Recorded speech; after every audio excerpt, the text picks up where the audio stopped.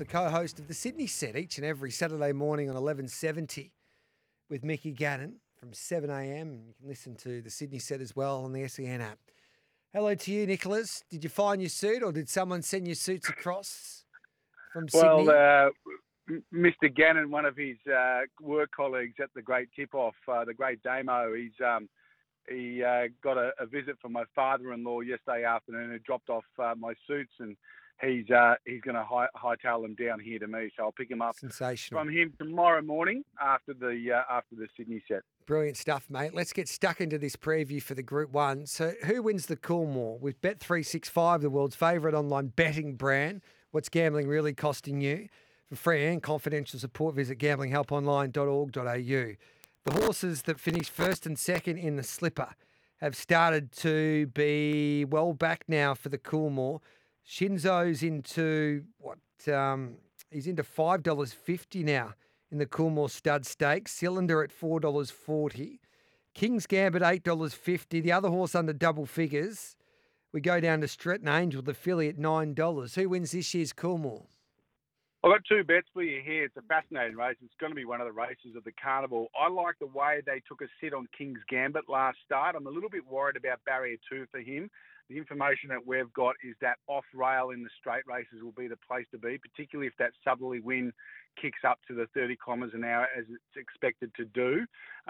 He went down the straight first up. You might remember he was over racing, pulling his head off, and ended up finishing third as a heavily backed favourite. Went back to Sydney, won the Roman Console when ridden with a sit. I think Zara will be nice and patient on him. And the other one in the race is I Am Unstoppable for Lloyd Kennewell and Lucy Yeomans, who hasn't won yet this preparation, but he's got a sharp turn of foot.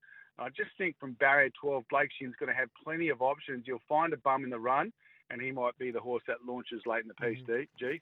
Interesting with King's Gambit. I think you need to watch him in the yard, especially on such a big day, if the wind is up and the big crowd, because he's a bit like you, Nick.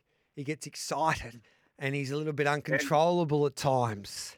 I'm sure he'll go to the barrier with his suit on, though, so Yes. That's one start that he's got ahead of me. But, yeah, you're right. He's an excitable colt. We've all been there at some point in our life. If he turns up on his best behaviour, though, he'll be very hard to beat, Gareth. But it's such a wide-open race, and be good to see Shinzo get back in the winner's circle because we know he's got above-average ability. Not much has gone right this preparation. Can you take $2.20 about Riff Rocket in a derby? I'm really struggling to understand if he's value or not, and I do markets myself. I could have him $1.80. He produced the best last 400 metres of the day when he won the Superimpose. I think he had some excuses for not winning last start as a $1.30 favourite. But I'm just worried he doesn't have a solid foundation for 2,500 metres. If I was a rival jockey in this race, Gareth, I'd be looking at getting the tapes out of Brenton Avdulla on the Squiddy Spirit, and I'd be saying, I need to go out and make this a true test. The one I've backed each way, number 3, Air Assault, around that $17, $18 mark. I was at the Valley last weekend for Cox Plate Day. He's a big, raw horse. He's got a bit of that Zabeel blood in him, and he didn't look particularly comfortable around the tight turns of the Valley. He finished third to Apulia. Apulia was on the 7-day backup there. Now he's on the 7-day backup. I reckon if Benny Allen spins the decks and goes to the front early doors in this race and makes it a true test, he might be able to get this favourite off the bit and chasing from a long way out. And I reckon he might get a few others as well in that position. Yeah, he kept on coming, didn't he, there last Saturday, even past the line. He looked like he'd just eat up 2,500 metres. I love that. We need a daring ride in a derby. What about in the Empire Rose? Tissue's had good backing now. She's the favourite, into $4.60 even in the last 10 minutes or so. Alcohol-free $6, Princess Grace $6.50, Hope in Your Heart. We always need hope in our heart, $7.50. And then we go down to Life Lessons at $16. And Wishlaw Lass, the Warrnambool Star, is at $11 on the quick backup, Nick. Plenty of pace in this race, Gareth. You're going to need, I think, probably a 2,000-metre horse to be competitive here. It's a bit like the old rule for a Doncaster mile in Sydney. You're probably going to need to get a very strong mile to win this. And the Tissue, she was so good in the Flemington Carnival last year. She won the Matriarch Stakes over 2,000 metres on the last day of the Carnival 12 months ago, and she ran a really good rating in that race. Not much went right last start. I thought she was very good 2 starts ago behind the Flying Espiona, her stablemate. For mine, J-Mac on, barrier 8, gets options.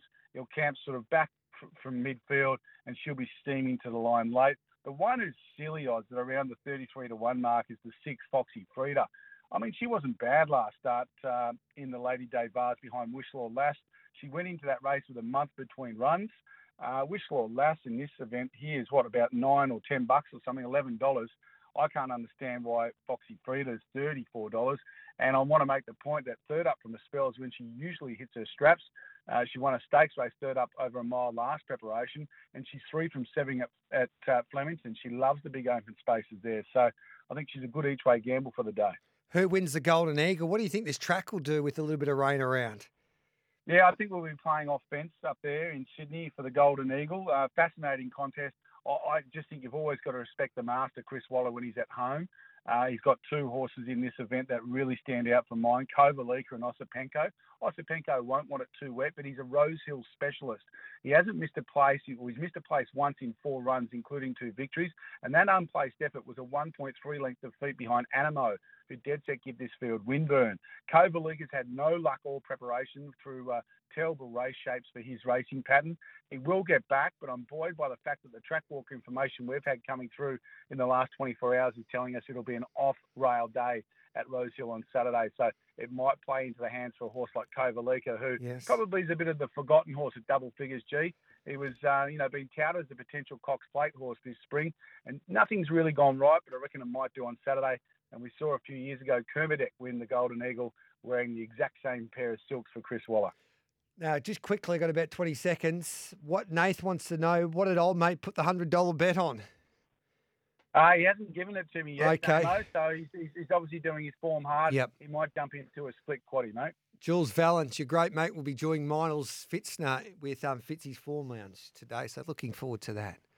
12 to 1. Man, Jules, he is a good man. So we love Jules. And don't forget, you've still got that deal with the beaten favourite. Tell us about that for Cup Week.